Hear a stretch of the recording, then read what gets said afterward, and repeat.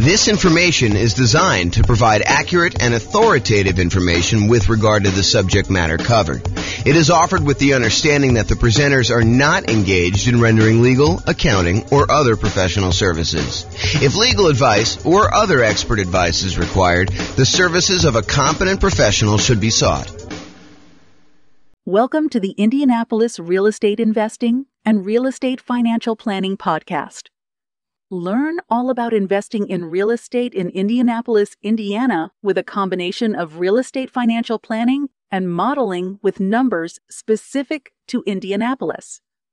Plus, syndicated, more generalized recordings of live and pre-recorded real estate investing classes, not all of them specific to Indianapolis.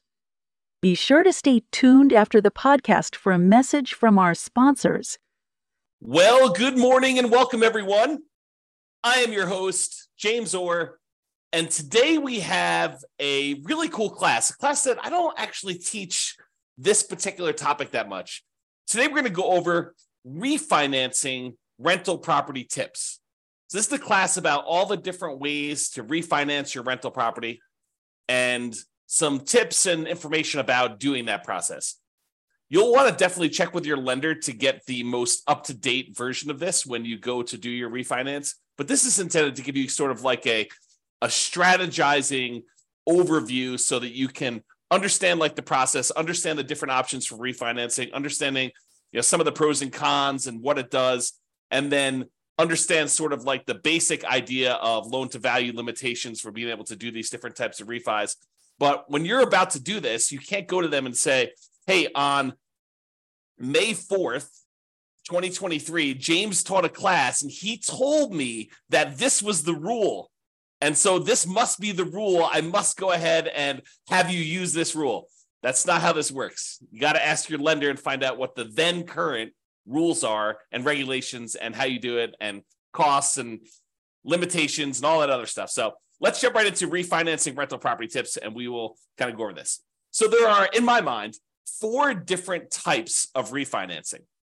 And the ones that you probably are most familiar with is the concept of a cash out refinance where you're pulling money out of the deal, or a rate and term refinance where you are refinancing the loan because interest rates have dropped, but you're not trying to pull any money out, maybe just the tiniest bit, but you're not trying to pull any money out and you're trying to either extend the term of the loan.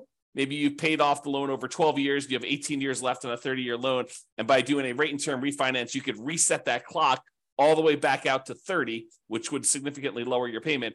And in a lot of cases, you do that because the interest rates have gone down and you want to get a lower payment for those 2 reasons. Number 1, the interest rate has dropped, and so your payment's going to be lower. And number 2, you've extended the term out again on a now lower balance, and so that lowers the payment too. So the 2 that you're probably most familiar with is this idea of cash out refinance, and then also the rate and term refinance. You're refinancing the rate of the loan and the term of the loan, the length of the loan, okay? Now, there's 2 other ones that you may not be as familiar with. The cash in refinance. Sometimes when we go to refinance a property, we will actually put money into the deal in order to achieve a certain result that we're looking to do, okay? And similarly, recasting a loan. Sometimes we want to pay a lump sum in order to have the lender recalculate the payment for the same target payoff date, okay? So if you think about this, what is recasting?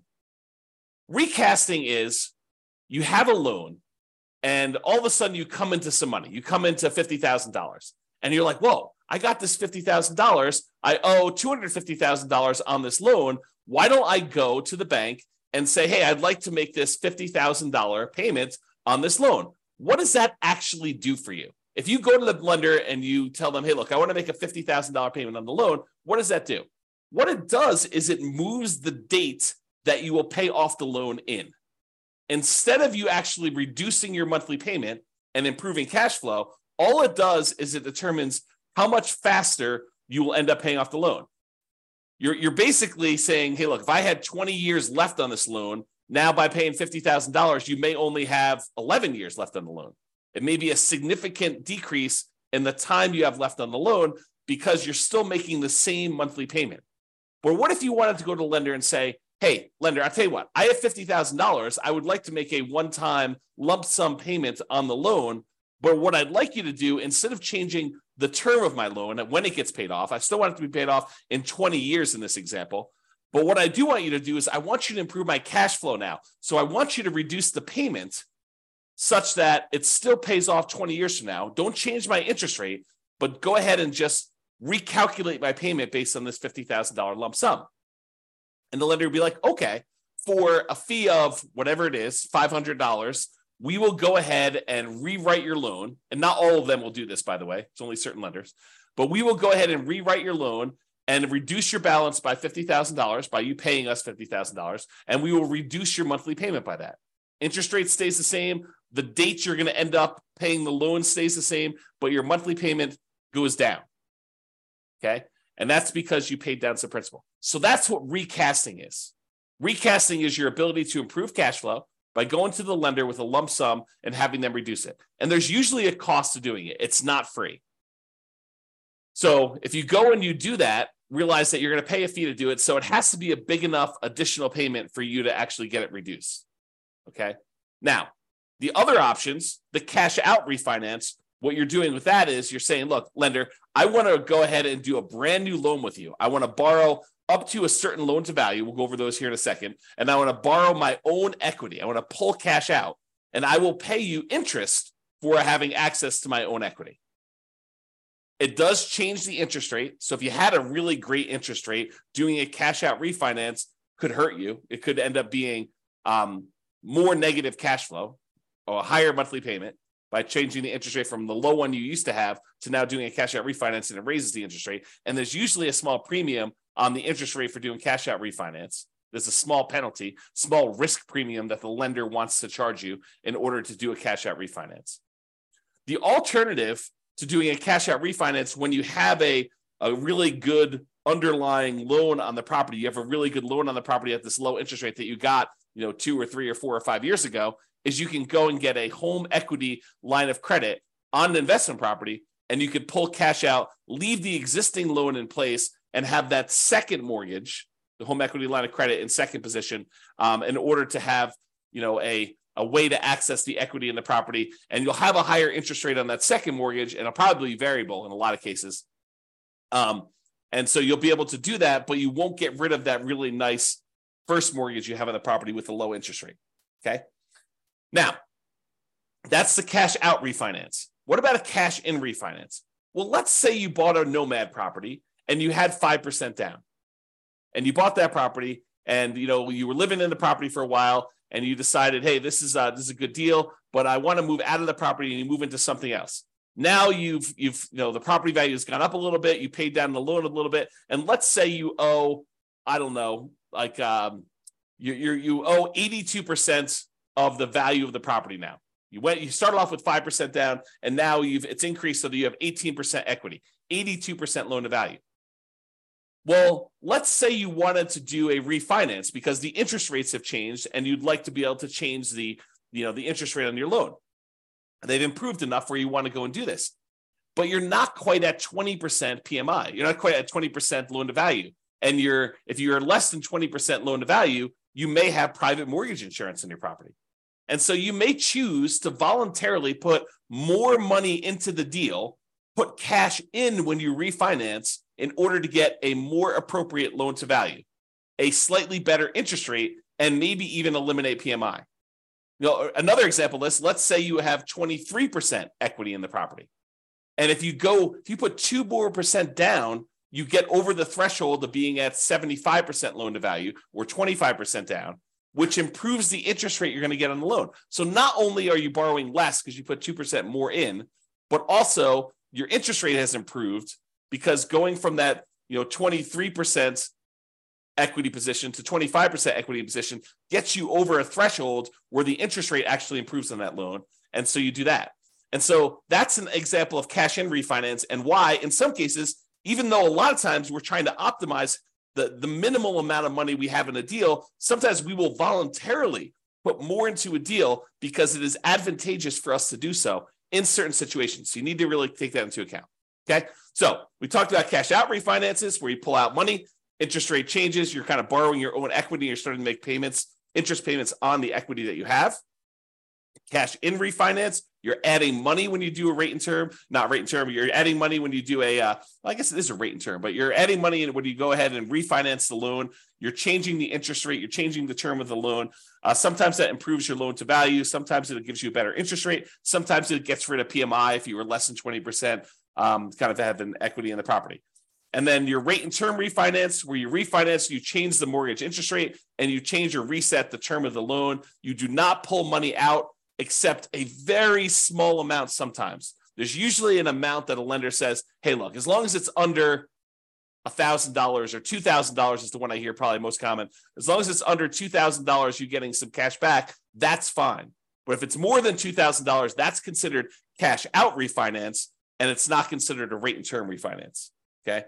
So you can pull a little tiny bit of money out, so you're not having to do that when you're doing the rate and term. And then finally, that idea of recasting, where you pay a lump sum in to have the lender recalculate your payment for the same target payoff date. The interest rate tends to stay the same for this. Okay, so those are the 4 types of refinancing that we covered. When you do a refinance, it is very likely that they will require a new appraisal. And I think that is an increased likelihood for cash out refinancing. Now, we've seen a movement lately where lenders are moving toward not requiring some appraisals in some very specific situations. Definitely want to contact your lender and find out what the then current rules are. But we are seeing a movement toward not having to do new appraisals.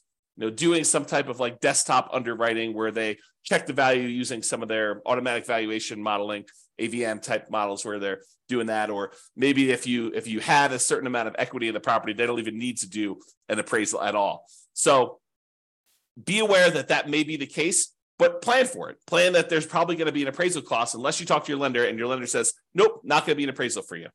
Okay. If you do cash out refinance, I think that the odds of you having to do a new appraisal is going to be higher. Okay. Now, most refinances allow you to refi in the closing costs for getting the new loan. In some cases, the appraisal costs of getting the new loan. And in some cases also a certain limited amount of buying down the interest rate to be rolled in. So you could go and say, hey, look, I want to go do this refinance on the property. I've got a bunch of equity in it. I want to roll in the closing costs, so that'll get added to your loan balance. I want to roll in the cost of the appraisal, so that'll get rolled into your loan balance. And because interest rates are low right now, and I'm going to have this loan forever because I'm not going to refinance again, I want to buy down my interest rate so that I can get improved cash flow. And you could roll in the buy down as well. And there may be restrictions on this, so go check with your lender. But that is my understanding that a lot of these can be rolled in up to a certain amount. Now, you may not be able to refinance with conventional financing options once you get above the loan limit. So once you get, for example, 10 loans, 10 conventional Fannie Mae, Freddie Mac loans, FHA loans, USDA loans, VA loans, once you get 10 of those on your credit report, on your tax return, and there may be some weird exceptions where if you and your spouse have totally separate tax returns, have totally separate properties that you own independently, where you could actually get 10 in your name and your social security number, and she can get, or he, whatever it is, can get 10 more on their social security number and their tax return, as long as you are doing separate tax returns and they're on separate social security numbers and you're not deeding them to each other and being on title. But check with your lender about what this limitation is. But once you get above that 10, you may not be able to easily do any type of refinancing, even rate and term refinancing, until you get down below 10. So you may need to pay off a property temporarily, get down to 9, do whatever you need to do, then actually refinance or do whatever you need to do for that last one to get back up to 10. So it starts becoming this kind of like much more complicated game of chess where there's pressure on different things you need to move around and be strategic about stuff. Okay. Check with your lender for their current rules and your current situation to find out what is appropriate for you, and be flexible in your approach. All right, let's go over some tips for rate and term refinance. Allows you to change the current mortgage interest rate to whatever the current rates are. So if rates have dropped, you're allowed to do that. If rates have gone up, you're going to get a higher rate if you do this. It allows you to change the current term of the loan. Let's say you want to go and extend it out to a 30-year loan, or maybe you're down, you only have 8 years left, you want to extend it out just to a 15-year loan. It'll still reduce your payment, for the same interest rate, but maybe you want to extend it out so that it's a little bit lower for the 15-year loan, doing that. And sometimes this can mean just resetting the loan back to the original term. So you paid down 7 years on a 30-year loan. Now you go and do a rate and term refinance. Even if the interest rate is identical, sometimes now extending back to that 30 years will drop your payment enough that it'll be worthwhile for you to do it to improve cash flow. You keep the same balance, what they refer to in the table to the right here as a limited cash out refinance in the table. So when we look at these, for principal residence, here's the limited cash out refinance, kind of like obligations and limitations. This is for a full cash out refinance. For a second home, here's the limited cash out refinance one. So this applies to you. And then for investment property, there's a section for purchases. There's a section for limited cash out refinance, which is what we're talking about for rate and term. Or there's a section for cash out refinance, which we'll cover here in a second. Okay. So Fannie Mae, Rocket Mortgage says this about limited cash out refinance. Fannie Mae governs the functions of cash out refinances. With a limited cash out refinance, you could pocket $2,000 or 2% of the new loan balance, whichever is less. Okay. However, the new loan balance will be higher than the original because of the funds dispersed and any closing costs not paid upfront. So that's from Rocket Mortgage, and it just describes that you can go up to, according to them, $2,000 out of pocket, or you can pocket $2,000. You can get cash out of the deal, or 2%, whichever is less, 2% of the new loan balance. Okay, so realize if you have a relatively low balance, you may be limited by the balance of the loan, or $2,000, whichever is going to be lower.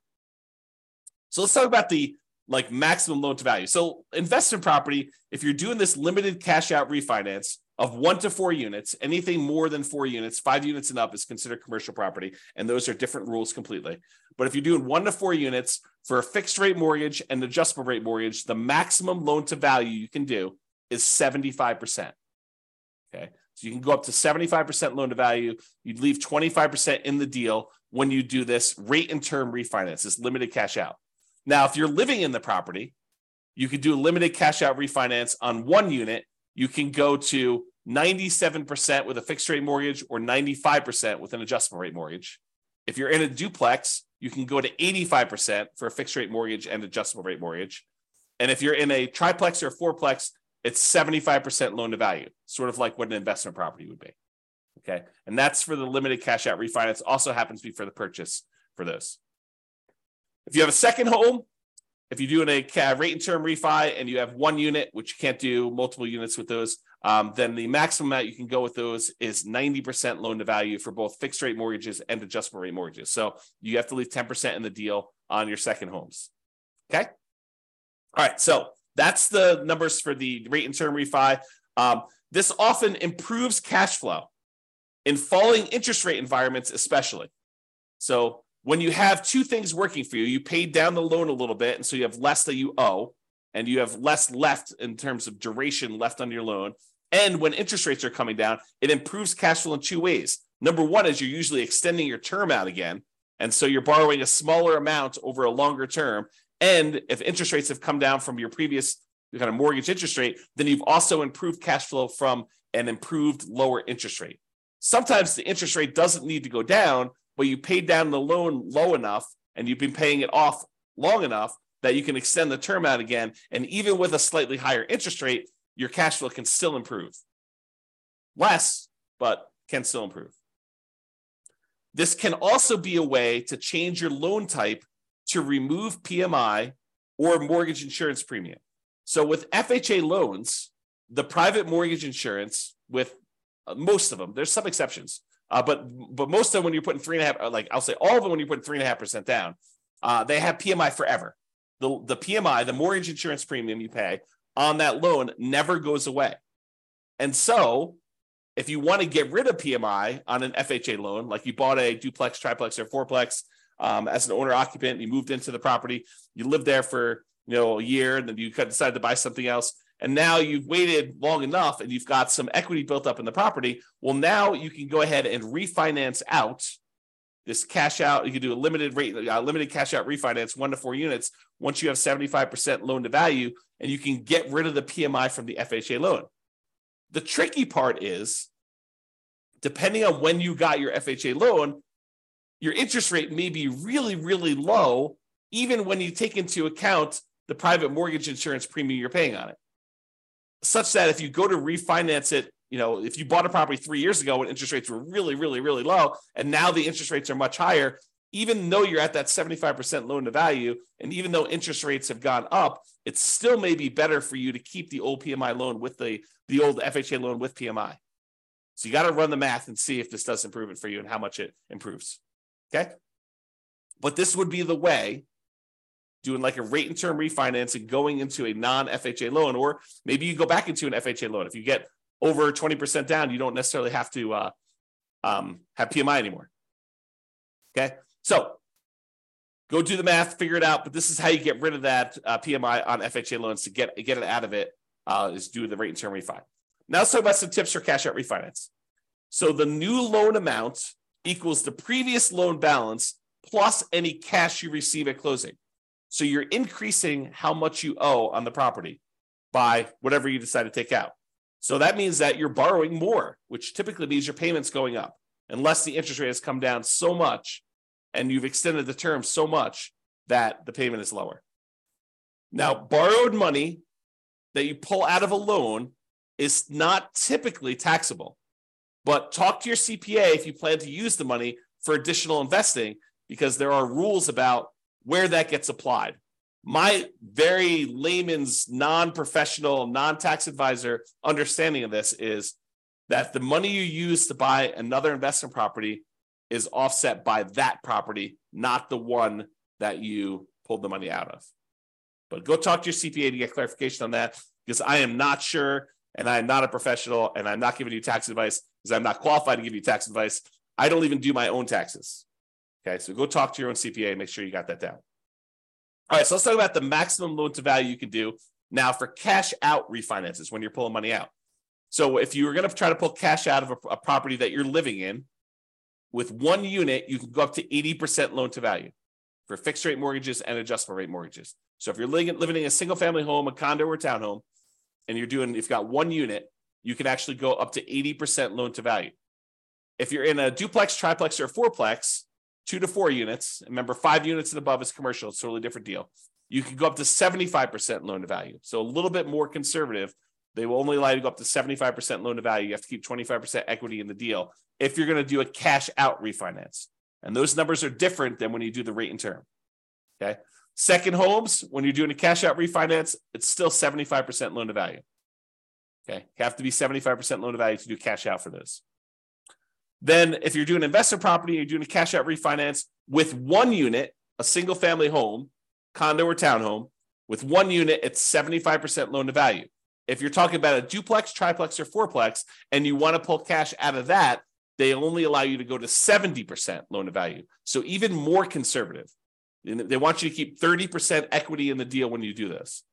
So really, to kind of summarize it, you're probably 75% loan to value, no matter what you're doing, unless you're doing a single family home where you're living in the property, then you can go to 80%.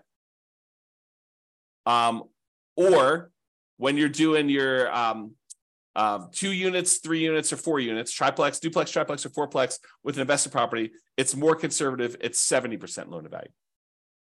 Okay. Now, this type of idea, this idea of doing, cash out refinance, although you can do sort of rate and term if you borrow the money in order to buy the property and the repairs when you do your burst strategy. But most often when you're trying to do the burst strategy, a lot of times you're doing this cash out refinance model where you're pulling money out of the deal.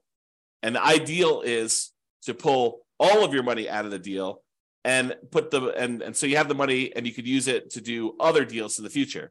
But the idea is to try to get all of your money out. And there is usually a delay. Most lenders now are requiring seasoning of the property for up to 12 months in order to do this. Now, there may be a kind of like, a custom lender, a lender that has a very specific program. Well, they will allow you to do a rate and term refinance or cash out refinance with less than 12 months.